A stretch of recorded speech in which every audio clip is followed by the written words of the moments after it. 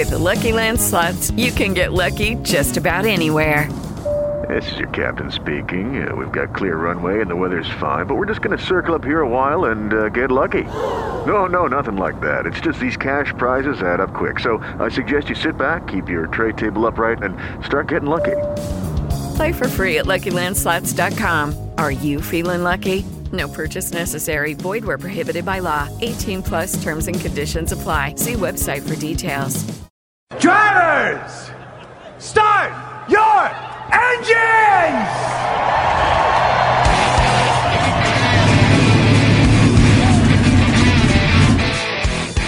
Get the pace car! What for? Because you hit every other damn thing out there, I want you to be perfect! When I'm driving, I got a guy on the radio who talks to me. It's him. He talks to me. Well, I wanna be a race car driver. Pretty girls eating from my hand, yeah. Wanna live a life of fun and danger. No sweating working for the man, alright. Hey, race fans, welcome to the Hoobazoo Radio Network. Welcome to the Drafting the Circus program, brought to you by Dan Blay Racing Art and by Legend of the First Super Speedway.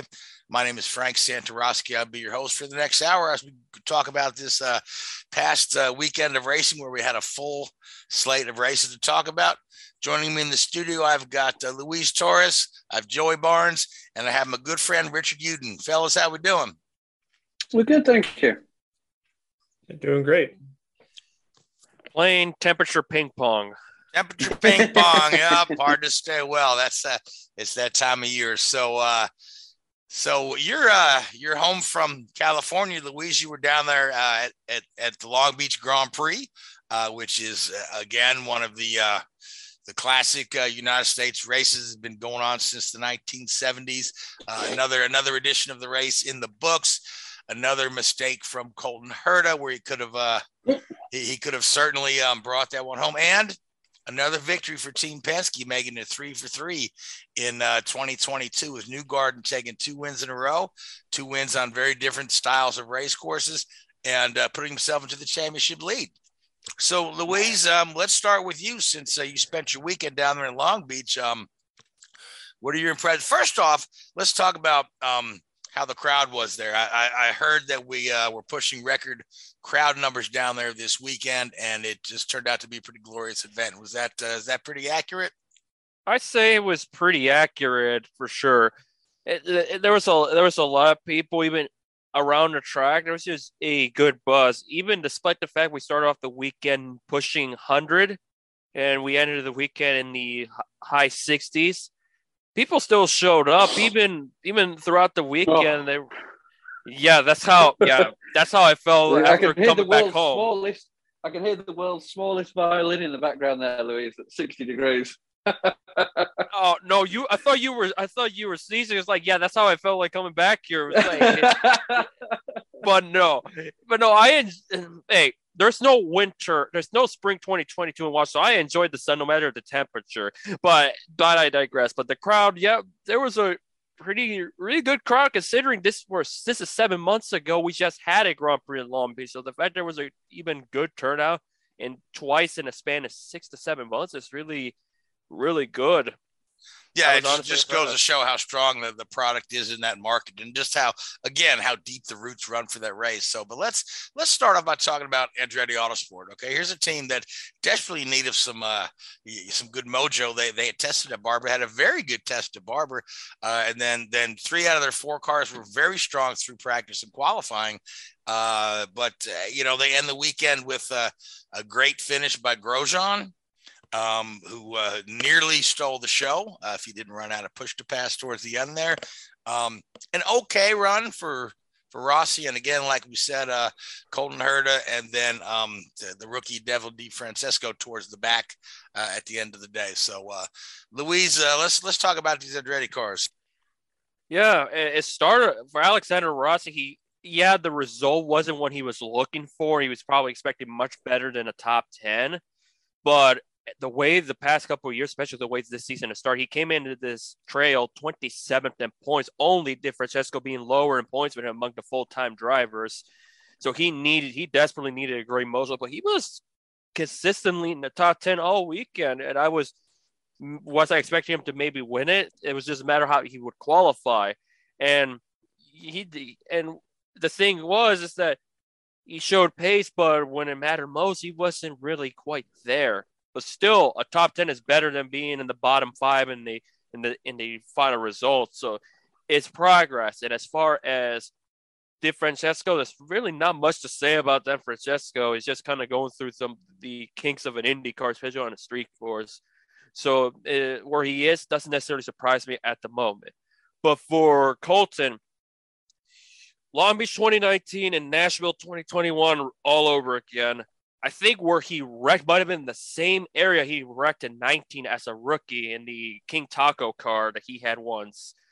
But man, it's like, I don't know. He locked up it's one of those driver errors that he's got to clean up. And I mentioned if he does not finish well, we might as well write him off of the championship, because right now, when you look at his team, Penske and to some extent Chip Ganassi right now running this show. Now I mentioned about Ganassi later with Alex Palou, who, by the way, got a podium out of this ordeal, lost in the shuffle with all things. But it's good to be quiet, but scary quiet results wise, like really good, to where you run really well, but you don't have the results to show for. It's just a costly error, and we talked about this many a times. That stuff got to be cleaned up. Yeah, it's like Colton. If he's leading, he's fine. When he gets to chasing, is when I think his sense of urgency to get back out front kicks in. Yeah, and he just he wants to win at all costs. And again, like I had mentioned this, like Richard. And, we've all talked about this before. I mean, Richard tends to remind us that Colton Herta is as inconsistent as he is good, which is, as AJ Foyt would say, well, that is quite true. But I mean, when he is chasing, it's what do they call it? Red mist. You get the red mist there. And so, again, if you look at guys like that have won multiple championships, like a Dixon or Franchitti, you can point to how many races they won, but you can also point to how many races they didn't win and still walked home with a good points finish, by not trying to overcompensate. Like Palou. How many races did Palou win last year? 2, 3 was at most, wasn't it? 3. Barber, Portland, and Belle Isle? No. We won one other one that I can't remember at the top of my head, but I know he. But it wasn't like Portland. a dominant season, was it? But he just, especially on those road courses, just checked off those top 5, positions week in, week out. Yeah, he only had a skid at the Grand Prix, the second Grand Prix of Indianapolis, and then the incident at That was when it was raining. I can't remember now. No, that was when he had that engine problem, like mechanical. Okay, yeah. But no, I think that. I'm trying very hard not to get on my soapbox, because that soapbox is getting taller and taller every week when it comes to Colton Herta. And we said it last week, didn't we? This is a really, really big race for him this weekend. And he will have known that. He will have known that this is a big race where he's got to go out and prove, especially after his dominant performance not 6 months ago, that he is the title contender. And this was his opportunity to get back on track. And I don't care where he qualified or what he's, how good he was in free practice or whatever. It's just too many mistakes. And even, because he was leading, the first of the race before the first round of pit stops. And you saw this time differential between his pit stops and those of Palou and Newgard. It's like in-lap pit stop and out-lap. It was about a 3-second loss. And, you mentioned earlier, you look at guys like Scott Dixon, and they don't make those mistakes. And it's going to cost the kid. He's going to turn into the next, and goodness me, some, pretty incredible talents. But, Montoya or Gilles Villeneuve or something like that, somebody who's undoubtedly the fastest guy in the paddock. But if you can't bring it home week in, week out, what's the point? Yeah, this is true, because look at Montoya's F1 career. He was one of very few that put it up with Schumacher, but he's the one who could go toe to toe with Michael on a week in, week out basis, and on any given Sunday could be quicker than him. But he wasn't consistent enough, and he made too many mistakes. And everybody, and I don't want to flog a dead horse at this, but everybody's talking about Colton Herta being the Andretti driver if Andretti gets this Formula One seat, or, he's doing this test for McLaren and all this sort of stuff. Formula One team bosses will be looking at his performance in IndyCar and be like, we don't want this. Or we're not even going to touch it. We don't care how fast he is. We have zero consideration of how fast he is. It wasn't like he made a mistake driving flat out. He made basically his brain fade. It's his lack of concentration, and you just do not see that in any. In Formula One, no matter how poor you think a driver is, they're always got pretty good levels of concentration, and very rarely make. And again, I don't want to be overly critical of the kid, but I would call these amateurish mistakes. These are not a mistake. When you're trying to compete for a championship in what is considered one of the top 5 single-seater racing categories in the world, you do not make mistakes like that. And maybe having his dad around is a problem. I don't know the dynamic there. I'll tell you now, if that was Gunter Steiner as his team boss, his arse wouldn't have touched the ground for the next 3 days. Maybe he's not getting that drive and that aggression that he needs from a team boss. I don't know. I'm goodness me, it's totally unfair of me to make these comments, but I'm just speculating here. Maybe there's not that. He's only a kid and maybe just not reacting well to what his dad, the advice he's getting from his dad. I'm speculating. I don't know if you guys have any input on that, but yeah, pure speculation. Not really, yeah. But so let's talk about a little bit about the guy that did win the race, who was Joseph Newgarden, who was certainly on a roll this year. He's got him a good healthy lead in the points now, 2 wins in a row, and we do know that there's that additional big fat paycheck from People Ready for the first driver that wins on all 3 type of courses. A street circuit, an oval, and a permanent road circuit. I believe it's $1 million from People Ready, and Newgarden has checked 2 of those 3 boxes already, and we've got Barber next.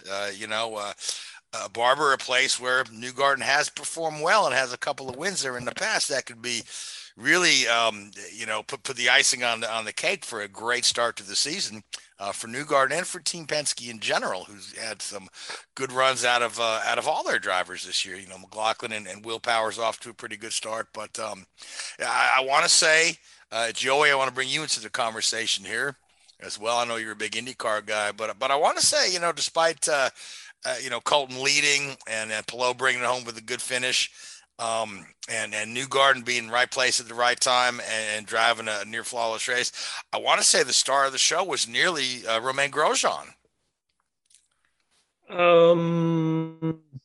I guess that's your opinion. I don't know. Yeah, well, it's a great drive for him, and again, salvage the day for Andretti.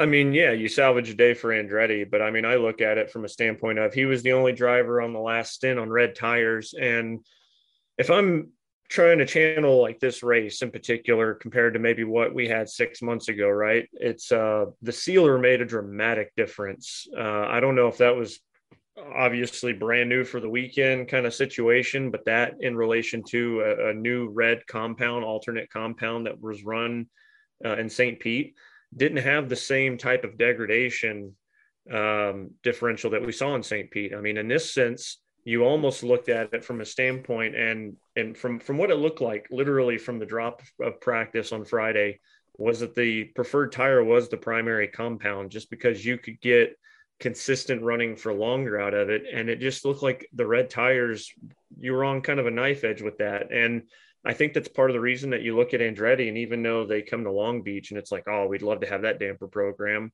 I think there's something to the fact that that's maybe where the struggle was to some degree. I was seeing Colton fade a little bit beyond the brain fade, maybe possibly that Richard's kind of alluding to. But I think also just from a standpoint of whenever he was leading, I expected him to be able to yard and get a little bit of a gap. And you didn't know by the end of that first run, okay, Newgarden's within 1.5 seconds before we're getting in laps and out laps. You didn't really necessarily know if we were running into a scenario where Newgarden was managing the gap or if Colton was just trying to conserve. And it wasn't until Palou overcut them by 3.4 seconds is what the over was for Palou to jump both from third to first. I look at it, to me, the star was Newgarden, without a doubt. And I think a lot of it's because there's just, sometimes you look at a group and it's like some unique synergy going on. And granted, it's kind of tough to gauge because with all the gaps in the schedule right now, I mean, goodness, we've been, the season's been here since late February and we've only run 3 races and here it is mid-April, which is quite honestly stupid. But if you look at not just the way that they're able to continue to keep, in a weird way, keep momentum when the schedule's losing the momentum, all the new crew members, the new engineer on his box, that honestly is kind of a rookie of sorts, even though he's been an engineering guy within Chevy's Ilmore group and things like that. First time on the pit box making these kind of strategies. I think it's huge.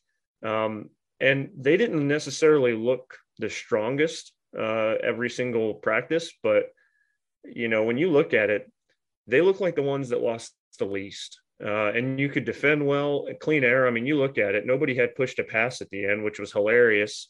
You literally saw a straight up fight. And to some degrees, it was nice because you could really see that, the way clean air helps make the difference, but equally like how a driver can still do something. I enjoyed the fact that there was very limited push to pass for anybody late because it felt like you got to see natural racing, and all 3 guys brought it. Throw them under a blanket. It was a shame that we had those 2 late cautions, but especially the one with Taku ending up in the tires on the last lap. You were kind of hoping maybe we'd get that last desperation move, but equally, personally, I didn't want to see that end in tears for anybody because all 3 of those guys deserved what they got.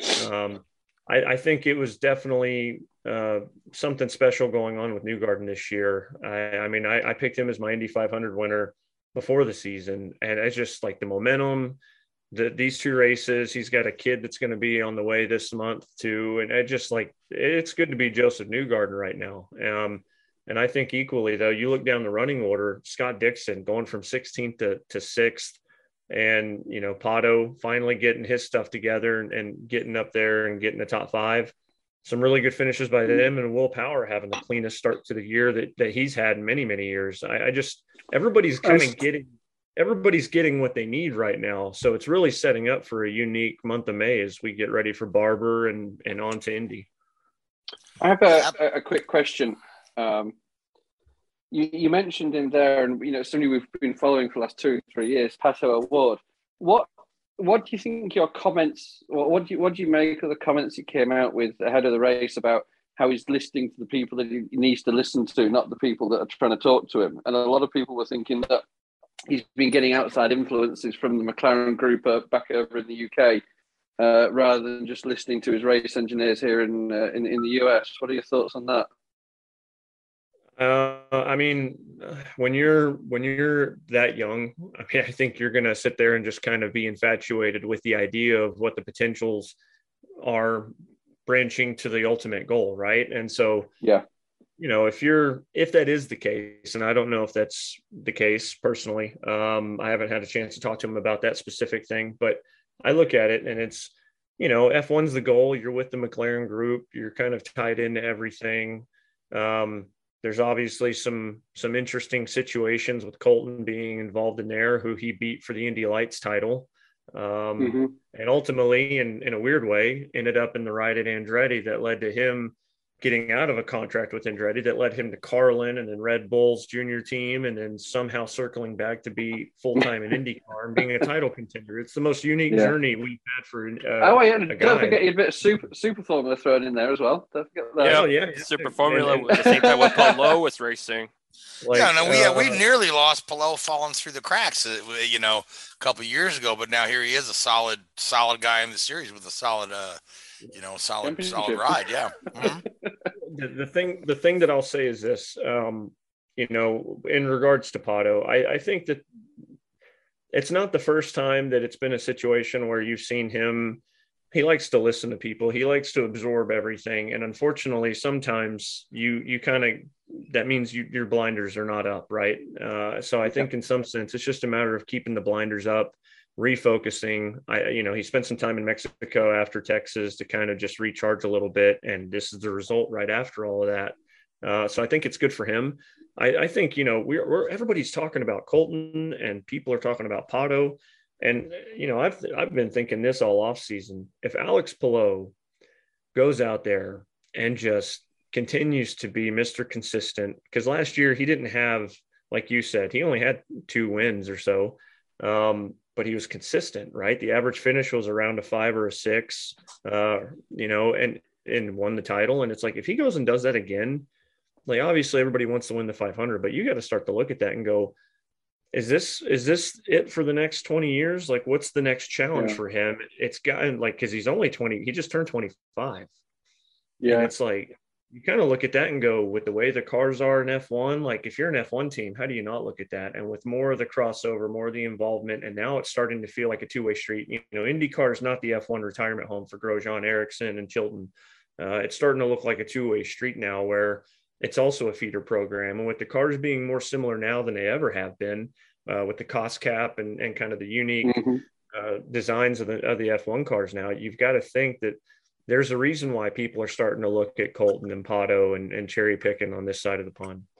But you think I 100% agree with you. 100% agree. I think what Palou has done is been fantastic. I think he's gone there and he's, you know, Chip Ganassi is pretty smart when he picks his drivers. He very rarely picks a bad driver, and there's obviously saw something in this kid that maybe some others didn't, and he's been justified in that choice. But on the topic of the potentially, you know, getting him into an F1 seat, I'd be very, very surprised if an opportunity opened up for him. I would be more understanding of an opportunity for Pato or Colton without any doubt. You've got to look at it and what's Palou. Yeah, he's consistent, he's steady, but what's he's had an opportunity. He's been around the series. He's been around the, you know, the teams and the people that you need to be around to get a drive in Formula One. And it didn't work for him then. What's going to make it any different now? And unfortunately, we all know that speed and consistency and talent isn't what gets you a drive in Formula One. It's, you know, look at the number of kids that have come through GP2 or Formula 2, won the championship and dominated. But because there hasn't been an open drive in Formula 1, they've disappeared off the radar. Then you've had other graduation classes out of GP2 or Formula 2, where 3 or 4 guys have stepped up into Formula 1, arguably with poor results, just because those seats were available. And I wonder with Alex Palou that opportunity's been passed now, and I don't think anybody would look at it. Well, I don't disagree with you, and I'm not trying to say that Palou is necessarily that guy that is going to look at that challenge, but I'm just looking at it from a standpoint of, you know, he's somebody that I don't think should be overlooked because he's only 3 years older than Colton. He's only 2 years older than Pato, and he's already got a championship where the other two don't. Yeah. And you know, you look at that scenario, and to play it back a little bit, sometimes the growth and the development comes during that crucial period. And I think like going to Super Formula, building those contacts, you know, being around Team Go, things like that. I mean, there's something to be said about the fact that we've seen the methodical growth from him that maybe is to be seen. But, and I'll go a step further to say this, is that I don't disagree. I think that this is probably being set up for, if we're really being smart, this is the long-term plan to replace Dixon whenever Dixon decides, even if it's another 15 years from now. You know, you look at this and you're like, okay, this is the guy, this is the 1-2 punch, this is the complement to Dixon, this is the Dario kind of mold that Chip's been looking for from the secondary driver, and he's not going to try to let that go. But I think when you start to look at, if we can get the F1 grid expanded with, whether it's customer cars, in my opinion, they're all customer cars unless they're a manufacturer. It's just a matter of how rich you are. But you know, when you look at Andretti's situation, you know, if Colton goes to McLaren, you know, does Andretti, if Andretti's team goes there, does he then finally, bringing up a name that you mentioned, or not a name, but an example, Oscar Piastri, GP, you know, F2 champion that literally should be in F1 right now, that isn't, and it's an absolute travesty. You know, you looking at guys like that, in addition to maybe that's where Pato comes into play. Maybe that's all these different factors. But this is a very unique 2 years that we have. Like this year, next year, we got 2024 with the new engine. But I think it's an interesting scenario because, by then, Colton's going to have enough super license points. The fact that he doesn't is laughable because the weird Indy Lights didn't have enough starters in their championship to give him credit was BS. But when you start to look at all this, it's really starting to mold itself. And I think that by the time we get to 2024 with the new car, that grid is going to be the grid that we're going to have probably for another 5-10 years, pretty solidly. Like maybe a couple of comers and goers, but if you got to think that if Pato and Colton aren't in F1 by then, it ain't happening. Same thing for Palou, obviously. If he goes and wins the championship this year, if you're AlphaTauri, why not? Why not take the risk? Because it goes against their purpose. This is one of the problems that we talked about this a number of times on the show. All the young driver programs are becoming so focused that it's difficult to bring somebody else in. Ferrari got a driver academy, Mercedes got the driver academy, Red Bull, McLaren, and Renault. And we all know, and something that's been quiet. I don't mean to cut you off, but no. The one thing that is getting underlooked, we talk about Colton Herta and we talk about Pato and we talk about Alex Palou. Obviously, Colton, the biggest American name currently in the States. But when you start to look over there, Jack Crawford is solidly in the Red Bull program, solidly playing around with Helmut Marko's money, getting promoted, doing everything he needs to do to just progress. And it's not based on results on paper. It's just based on where they see the progression in the data, because they have an idea of, hey, Prima does this, Trident does this, all these other ones, this French and this Dutch team that he was with, they do these, in these championships, and you mold all this. So you got Logan Sargent, who's part of the Williams Young Driver Development Program. Yeah, and fortunately too, because Logan was one that I was really worried was going to fall through the cracks, and I think he is. Jack is a good talent. I think Logan not just a mega talent. I think it's good that he has personality. Kyle Kirkwood obviously over here getting top tens with Foyt, driving his ass off. I mean, I think the world of Kirkwood, and I think we easily could be staring at three guys who could be representing the Stars and Stripes on the grid in F1, but we all know that the way the system works, we're only going to get one. It's unfortunate because Kirkwood Kirkwood could have had multiple top tens by now had it not been for that whole ordeal at Texas where he got collected in that kerfuffle, because I thought he had a really good showing at Texas. Same with Long Beach, despite having a little episode at warm up, but he's doing something that four car hasn't been seen in a while. Well, and it's going to be interesting too with how that develops after this year, because from what I've understood, and this is just what's been communicated to me, is that he's only on loan to a Chevrolet team, but he's still technically Honda. Honda loaned him out because they wanted to make sure that he got the seat time and things like that. And if you look at this, it's like, okay, unless there's a buyout where he ends up at Penske or something of that nature, he's going to return to a Honda team next year. Ideally, probably for Honda, that's going to be Andretti to possibly replace Colton or replace Rossi. And where do we go from there with 2024 potentially being an Andretti thing, although Andretti hadn't heard anything from the FIA. So, like I said, the next 2 years are kind of fun and wacky. 2024, we're going to have a better idea of what this is really going to look like for years to come. Oh, yeah, absolutely. So here's sorry, one last question on this. I know we need to move on, Frank, but do you think that with this, obviously with Drive to Survive, the 3 US Grand Prix that we're going to have from next year, 2 this year, 3 next year, obviously the FIA, Liberty Media, the owners of Formula One, obviously putting a huge emphasis on the US market and the desire to have there's no doubt there'll be a desire to have an American driver there.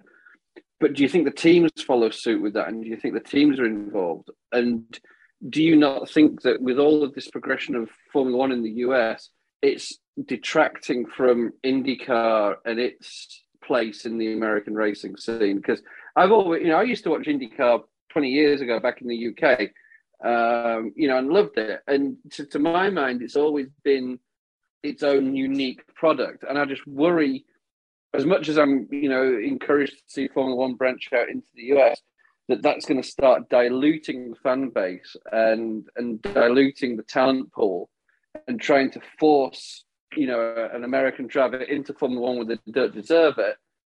And then when they run around like, no disrespect, Michael Andretti did, it's going to, then people are going to go, well, this was crap, and then stop watching it.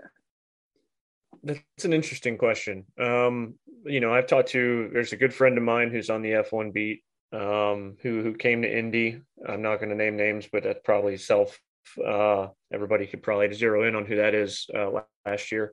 And I remember talking to him, and he goes, I asked him, I said, does the Indy 500, does that actually resonate with people all over the world as the biggest race in the world? Like, if you go, people from Italy and England and things like that. And he's like, well, in England, no, he goes, they'd probably tell you it's some Grand Prix, but then they couldn't tell you what that Grand Prix is.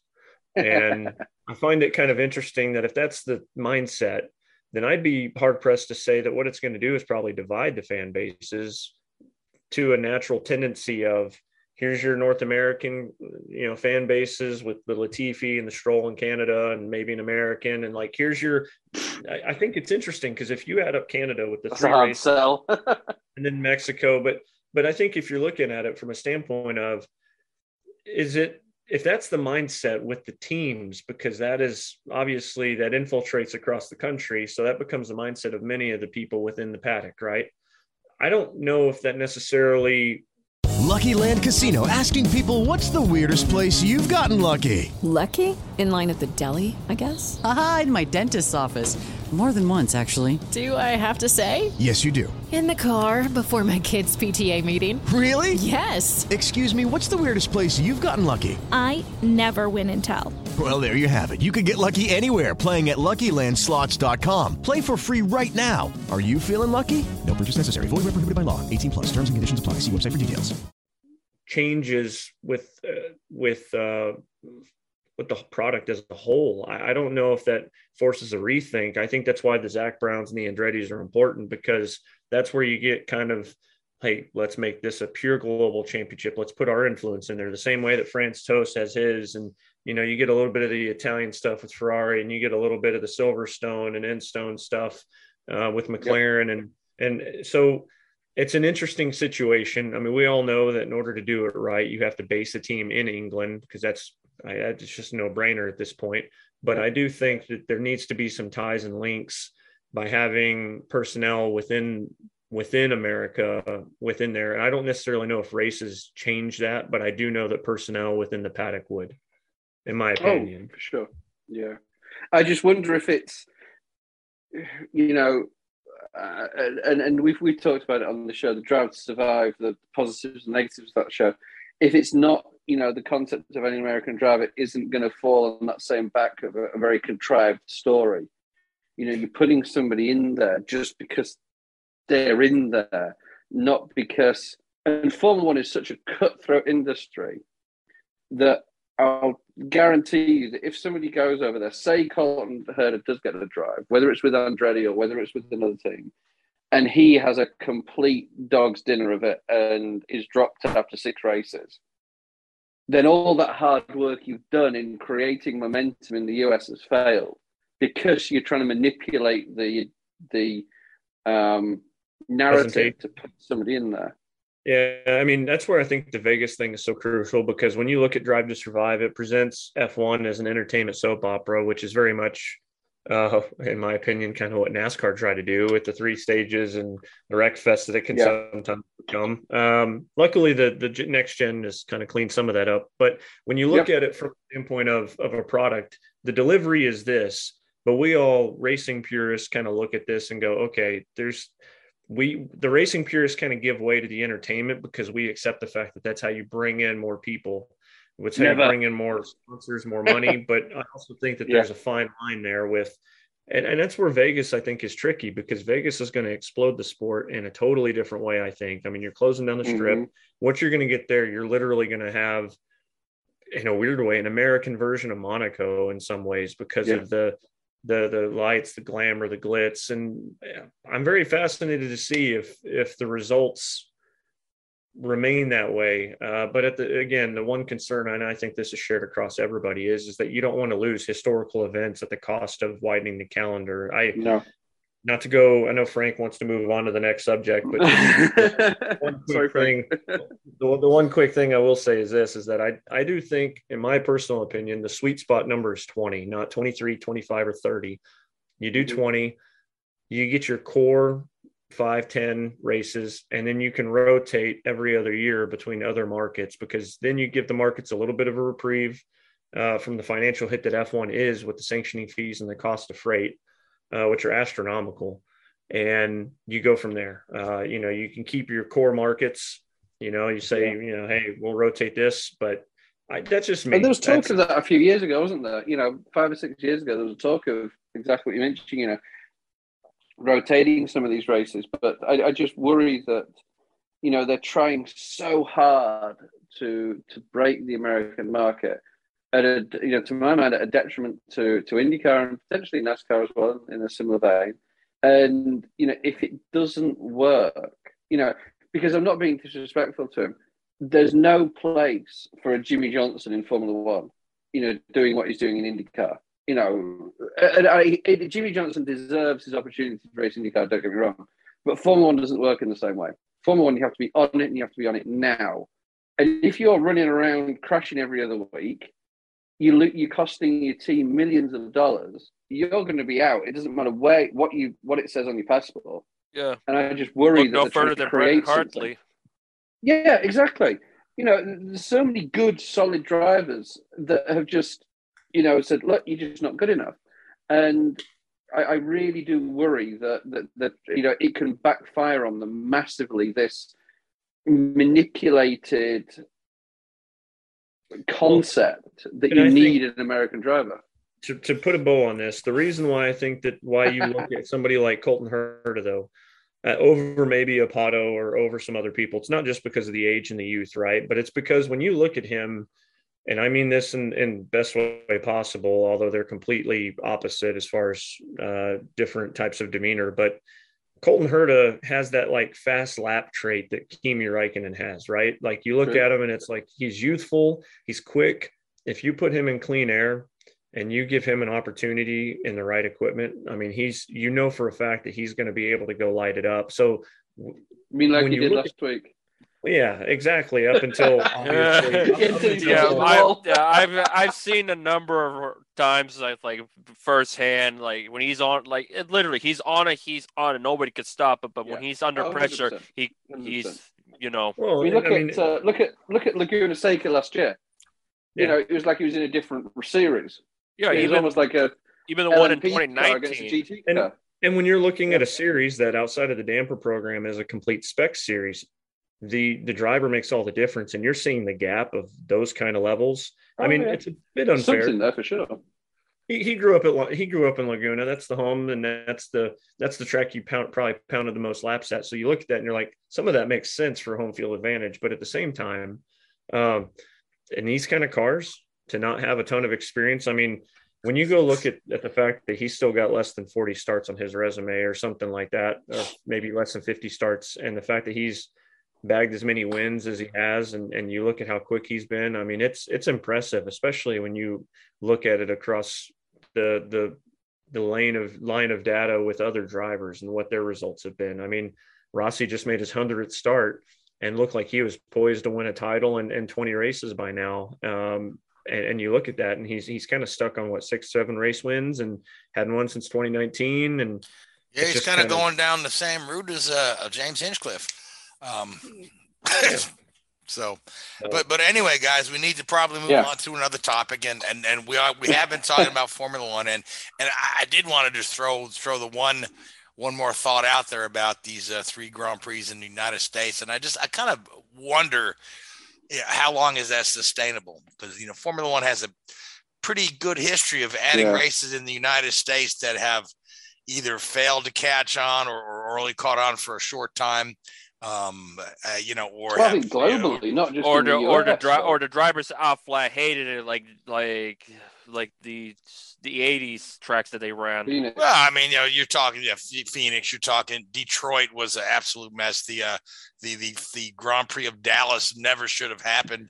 And even the previous races in Vegas were kind of, put together a little Mickey Mouse racetrack in the parking lot. So now, of course, COTA is a professional facility. But even then, there's been some questions of the sustainability there, just based on financial.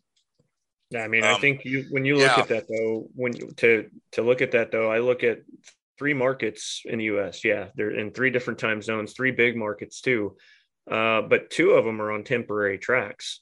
So I think that's one caveat. But the other thing I'll say is this: is that when you look at Liberty Media, they're kind of trying to see what they can do to collaborate with the Herman Tilke tracks, so that way the Tilke tracks don't end up looking like a total waste for F1. But man, when you look at the multitude of tracks that aren't getting run on, I mean, in India, Turkey, I mean, you think of Korea, there's a lot of tracks that have been purpose built just for F1 that countries literally invested in, that no longer gets raced on. So you almost look at Vietnam didn't even get a race. No, they didn't, because their promoter got into hot water after the cancellation. Well, yeah. All right. So speaking of races that did go on, Formula One did in fact race this past weekend, and we can devote a few minutes to talking about that. We saw another victory by Charles Leclerc. We saw podium from Sergio Perez. We saw the Mercedes a little bit improved there, finishing 3rd and 4th. Seem to have some of their problems behind them, but they are nowhere near the dominant car they once were. And another mechanical issue for Max Verstappen, leaving him with a very, very poor finish outside of the points. So, and in between there, somebody forgot about poor Alex Albon, who started last and ran like a 58 lap stint to 10th place. So, but anyway, Richard, let's talk about the Australian Grand Prix for a few minutes here before we start talking about NASCAR. So yeah, Australia, great to be back for the first time to actually run a race since 2019. Of course, as I'm sure everybody remembers, it was 2020 when we were there. Everybody was raring to go in Melbourne when the world came to a grinding halt, and the Australian Grand Prix was one of the first real sporting events to take a hit. But it was back with the force. This was the largest sporting event in Australian history. I think over 400,000 people turned up for the race weekend, which was a fantastic effort. Track changes, modifications to the layouts of the track there, which personally I think improved the racing. Certainly we saw a little bit more instability in the cars in certain corners, and then it's obviously partly, as I'm sure, as well to do with still the teams getting up to speed with these new ground effect cars. But again, we saw the Ferrari domination. That's the wrong word. It wasn't domination, but Ferrari was certainly the class of the field. Red Bull were close, but probably couldn't, maximize the potential there. And Mercedes was starting to regain some of their little bit of the momentum in small steps. McLaren had a good weekend after arguably 2 pretty disastrous races in Bahrain and Saudi Arabia. The surprise of those first 2 races, Haas were struggled. So it's, you still the teams are still finding their sort of level, their natural level with these new cars and the like. But I thought it was a fascinating race.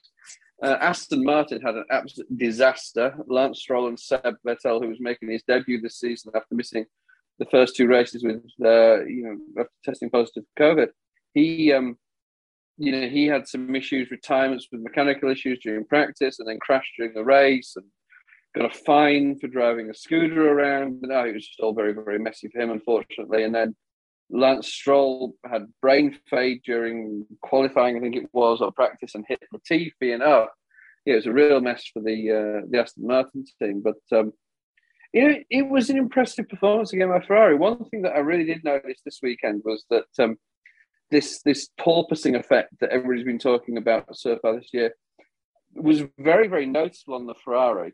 Probably more noticeable at Melbourne than it had been the first 2 races. Whereas the Mercedes, who suffered from this probably the most severely throughout winter testing and the first couple of races, their car looked pretty stable and a lot more competitive. So maybe Ferrari just turned around to the drivers and said, Charles, Carlos, suck it up, boys. This is what you've got. If you want to win the race, this is what you got to do. So there may have been a little bit of that in play. But no, I loved that race in Melbourne. You know, maybe from my perspective, when I was a kid growing up in the UK, watching these races at sort of 4 or 5 o'clock in the morning, there was that sort of nostalgic side of it. But it's a race I've always looked forward to, and you know, it was the start of the season as well. So yeah, great to be back. The Australian crowd is fantastic. Puts on, never going to put on race of the season, I don't think, but it always puts on a really good, solid race. I think the changes they made for 2022 have certainly improved the quality of the racing and the track dynamics. And yeah, really, really good, solid race. I don't know what the rest of you guys think about it. Oh, I enjoyed it quite a bit. Yeah, I thought it was a good, solid race. Like I said, again, like you said, certainly not the race of the year, but it wasn't a snooze fest. You know? It really wasn't. Even though by that point, at around 11 o'clock Pacific, my energy was kind of gone. But going all, it wasn't that bad. Ferrari put themselves in an excellent spot to arguably being the number one team on the grid. Red Bull, and they need to figure out that reliability stuff with Verstappen. Because the fact Paris made it through without any issues actually did surprise me, honestly. And Sainz, the less to be said about that race, the better. Yeah, and a couple of drivers had races like that, didn't they? Say Seb Vettel had a race weekend like that. Carlos Sainz had a race weekend like that. It was like, just get me out of here. And then, of course, to make it worse for Carlos Sainz, he has to pose in the photos with Charles Leclerc after he won the race as well, didn't they? It's like, oh, that's you know, you crash out on lap 2, and then you got to sit around for an hour and a half waiting for the race to finish before you can appear in all the team photos. That's a bit of a you know, middle finger up at Carlos there, isn't it? Yeah, it's unfortunate for his part, but that's just part of F1 sometimes. Oh, it's part of it, I'm sure. Certainly, yeah, part of playing the game. So, but yeah, like I say, we're fighting the clock here. So I do want to devote a little time to talking about NASCAR's weekend in Martinsville. Speaking of snooze fest, is what a lot of folks felt like Martinsville was, which is kind of you know, uncharacteristic for a Martinsville race. Martinsville has a long history in the sport of you know, being a kind of a bump and run, lean on the other guy. The whole race, you know, spin him, knock him out of the way. It's always been a little bit of a, you know, demolition. Well, not a demolition derby because, you know, a lot of these guys do a lot of beating and banging, but still continue on. But, you know, at the end of the day, a lot of folks were just saying how boring this race was. Even though they shortened it by 100 laps, a lot of folks still felt the race was still much too long. And then the other thing that I think that NASCAR really has done an injustice to Martinsville and the fans there is just the dates that they run Martinsville on right now, which are in April and October. Okay, and this is a race that was traditionally these were in, you know, later April and in September. So, but we're talking. This is pretty cold in Virginia at that time. You know, it's not freezing or snowing, but it's chilly enough that it's uncomfortable to sit there for, you know, the day. And it's so, I mean, combine the fact that, yeah, you're going to be uncomfortable. You're going to be chilly. And then the race is going to be boring. And it's just a recipe for making that thing drop off the calendar, which I would hate to see as one of the oldest tracks in NASCAR. So yeah, it's travesty the way it happened. And we could talk about Bristol too when it comes to weather. It doesn't look that good either this coming weekend. Last time I checked. I mean, for me, living here in North Carolina, Martinsville's the closest track for me. And Saturday night it was pretty close, pretty cold for sure. And I know, Frank, you've been to Martinsville with our good friend and dearly missed friend Gray. When Gray and I went a couple of years ago, it was Halloween weekend. You know, it was Didn't they? It's almost snows up there. I mean, it's just again. Yeah. It's like Martinsville's. We talk about in Formula One the classic races. Martinsville is one of your classic cornerstones of NASCAR with its history and the stories from the venue and the uniqueness of the layout. Doing justice. It needs justice doing to it.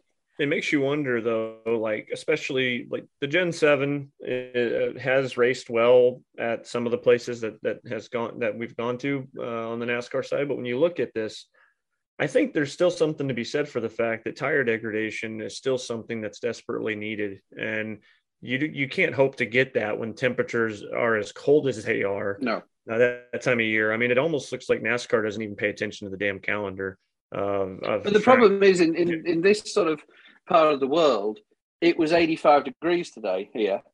So if they'd raced today, you'd have got 30 laps out of your tyres and they'd be falling off a cliff. So it's a very, it's not like it's June when you're guaranteed 80, 85, 90 degrees. And it's not like, it's like it can be anywhere, you name it, you can draw the weather out of a hat sort of thing. I know that like with IndyCar in particular, there has to be like a combined amount of temperature of 100 degrees ambient and track, whether that's 60-40 or 50-50 or whatever. It has to meet 100 degrees for the cars to be out on track. Does NASCAR have like a set temperature for their cars? No, I have not heard anything like NASCAR. Obviously it's different because they're tin tops with wheel wells and things like that, not open wheelers that go 220, 230. But I was just curious.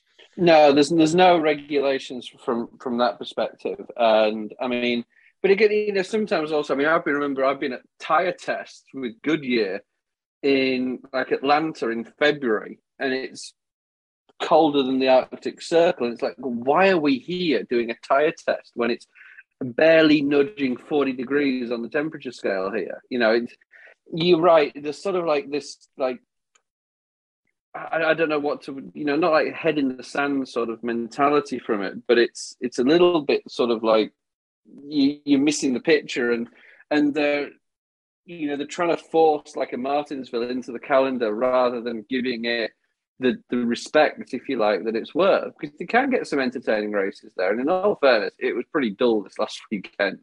Yeah, but we did have a winner. We did. Probably should mention that William Byron come home with the win, and at the Xfinity race. How many races of Hendrick? Yeah. How many faces of Hendrick now won at Martinsville? Ridiculous amount, isn't it? Yeah, a bunch. Yeah. So how does Byron? God, imagine the alarm clocks going off. Imagine those grandfather clocks going off in the Hendricks shop. It'd make a hell of a noise, wouldn't it? There's something to be said for the fact that William Byron seems to win the dull races.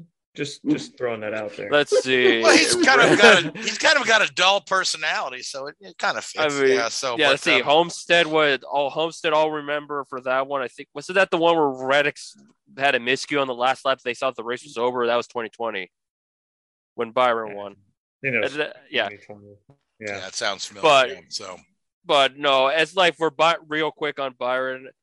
I've said this many a times, on and off, that if when he starts racking up wins, whether they're boring or not, so far has not been dramatic yet, they're going to be a strong contender. With him and Rudy Fugle, they've worked together in the past, and then the fact that this is their second year in the Cup Series, it's a matter of time they were going to be racking up wins. But to win one that nobody's going to probably remember is kind of a travesty, but we'll see how that 24 camp goes forward. I bet he'll remember it. But the thing is, though, whether the race is boring or not, you get the same amount of points, which is, plus, and your spot in the playoffs secured. But let's real quick talk about the Xfinity race, because the Xfinity race created some headlines by bringing back an age-old NASCAR pastime of the fist fight in the pits after the race, and it was between Ty Gibbs and what was the other? Sam Mayer. Sam Mayer, right? And there's a backstory between those two. Yeah. Brandon Jones won the race, and to his credit, there were No miscues on the chant in the audience. So, I don't think anybody cared that Brandon Jones won because they were all invested in the Mayer watching this fight here, and a lot of people are criticizing Ty Gibbs for throwing hands while leaving his helmet on, which is, mind you, a bit of a punk move. But yeah, so no kidding. Because here's the thing about Mayer and Gibbs: before they moved up on the national touring scene, the big thing was who was going to be the future of the sport. Was either going to be Sam Mayer or Ty Gibbs, because Sam Mayer was racking up all those wins in the East Series, even though their car counts have been abysmal, horrendously over the past half decade or so, compared to where we were a decade ago when you had like about 10, 15 of those guys are in the national touring level. But that's besides the point. I felt like Mayer had the advantage because I feel like he had the right team. He was actually doing good, winning race, whereas Gibbs was struggling in the late model scene for all intents and purposes. He was not setting the store on fire. Then once he was in a Gibbs car and once he was racking up all those wins in Xfinity right out of the gate last year, people forgot about what Mayer was doing. He was a stout in the East. He had that win in the Truck Series at Bristol, but the late start because of his age and having a rather bad rookie year a year ago, everybody's jumping on the Gibbs bandwagon. But everybody knew that Gibbs has had a reputation and an attitude that's rubbed people like the drivers, the garage, the media, and vice versa the wrong way, to where they're very hush-hush about everything, to where we don't know anything until literally the week of the season opener at Daytona, and he will not say it. I don't blame him, but it's just how you're supposed to. I don't know what their method is, but the fact that Gibbs is already getting a bad reputation between Mayer, John Hunter Nemechek, and countless of other drivers, even Ryan Sieg, who had one of the worst get payback incidents of all time, right up there with Danica Patrick and Landon Castle. And Mayer just had enough of it, on top of the fact that both cars were battling for the win. Mayer is trying to get momentum on his side, which he hasn't had so far in Xfinity. It's just baggage of anger and frustration. I don't blame why Mayer felt that way. Yeah, he's got a shiner now, similar to Bianca Belair after her bout with Becky Lynch at WrestleMania. But good grief, we got that East rivalry back and going. It's just a matter of whether or not this will continue going forward. That's the thing. We have those fights, but they never carry on for a lengthy period of time. And the thing you have to kind of keep in mind here. So here's a guy who's perhaps tabbed to maybe inherit Martin Truex's seat in a year or two. Okay, and but yet this type of behavior and the type of rubbing everybody the wrong way is while he's certainly got an in with the team that that his grandfather owns, it certainly is not. He's not endearing anybody to his fan base, but again, I guess the sport needs black hat villains as well. So now, Richard, I see you want to chime in here. Oh boy, I've got to drag that soapbox out again, haven't I? Give me a minute, guys. Okay, get the soapbox. So. You got about 3 minutes. Okay, 3 minutes. Here we go. Ty Gibbs, absolutely disgraceful behaviour. Should be suspended from racing. Just not acceptable at all. You look at what... If NASCAR are worried about falling spectator figures, which they obviously are over the last few years, they need to look at one thing and one thing only. Formula One. What have they done to increase their viewership in the United States? Drive to Survive, social media. When Drive to Survive came out, all the drivers saw this massive jump in their Instagram, and Facebook followers. That's what will drive the sport. We all of us on this call here, we all peruse the Facebook groups that are tongue-in-cheek NASCAR and diehard NASCAR, and the diehard fans are like, oh yeah, good old boy Ty, sorting it out like a true man, and all. What a little crap. Sorry guys, that isn't what's going to grow the sport. Growing the sport is the social media interaction, getting the young people engaged with it, all that sort of stuff.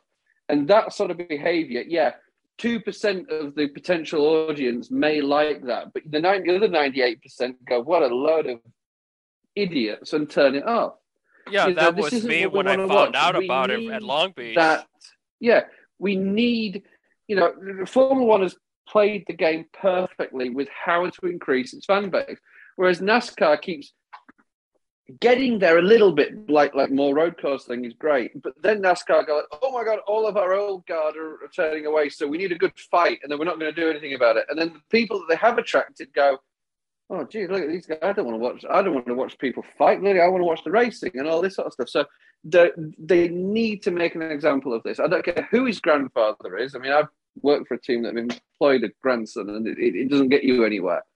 Go out there, sort it out, and make a statement. In 2022, that is not the way to solve a problem. Sort it out, guys. NASCAR, you dropped the ball on this. You had an opportunity to make a stand and really, draw a line in the sand and show where you are as a sport, and they failed miserably. Yeah, $15,000 fine to a guy who was born into wealth. But it wasn't even for the punch. No, it was for something on pit road. Which was the He's thing got that nothing. That is an assault. He could, the guy could press criminal charges for assault. If you did that in a street to somebody that took your parking spot and punched them in the face, what's going to happen to you? Yeah, it makes me wonder if NASCAR are ever going to give that Bristol fine that they gave Gordon for shoving Matt Kenseth back, because Gordon got fined for it, but a punch, yeah. But on top of the fact an official got injured, and that's what really aggravated me, because mostly for the fact that we lost an official last February for a confrontation in the name of Rusty Cruz and New Smyrna. While I wasn't there when it happened, I was covering that whole race weekend at New Smyrna, and it shook the entire track, officials, and community and it kind of carried on for the rest of the week. All right, so we are out of time. So where are we racing this with Easter, right? So the bulk of the series are off, but however, NASCAR is racing on Easter Sunday, much to the chagrin of the religious right, but we will be on the if we have racing on time. We will be on the dirt track in Bristol, where they will be putting the mud flaps on the car. I saw some images of the mud flaps that are being installed on the car. So let's all, I guess, take a moment and try to make us a pick for Bristol Dirt. And Joey, I'll start with you. Daniel Suarez. Okay. And Louise? Christopher Bell. Very good. Richard? Oh, jeez. How do you pick a winner for this? No, it's like, whoever survives a shit show. Exactly. It's let's just, because it'll wind up so many people. Bubba Wallace. Go on, Bubba. Oh, that'll wind people up. Yeah. So, and I'll he does have a third window to his credit. Yes, he does. I knew that. So I'll go with Joey Logano, just because he won the thing last year. So he's picking a Penske guy. Who knew? Right? Well, nobody picked Larson. Amazed. You know what? Larson's probably a good pick, man. That guy's got a lot of wins on dirt. However, we are out of time, so I want to thank Dan Blay Racing Art. You can find them on Facebook. Get your custom IndyCar diecast made from Dan Blay or his son Michael, who are both expert modelers. Also, Legend of the First Super Speedway, a fine book by Mark Dill. You can find them on the internet at firstsuperspeedway.com. Order the book, as well as look through a treasure trove of racing history information. And I want to thank Spreaker, YouTube, Google Podcasts, and iHeartRadio, and the Hoobazoo Radio Network. And I want to thank you, Joey, Louise, Richard. But most of all, I want to thank you folks who listen to us. So until next week, good night. WHOOBAZOO, that's Hoobazoo.com. WHOOBAZOO.com. Mary redeemed a $50,000 cash prize playing Chumba Casino this year. I was only playing for fun, so winning this was a dream come true. Chumba Casino is America's #1 social casino experience. It's serious fun. With over 80 casino-style games to choose from, you too could win life-changing amounts of cash. Be like Mary. Log on to ChumbaCasino.com and give them a whirl. That's ChumbaCasino.com. No purchase necessary. Void where prohibited by law. 18+. Terms and conditions apply. See website for details. The voice in the preceding commercial was not the actual voice of a winner.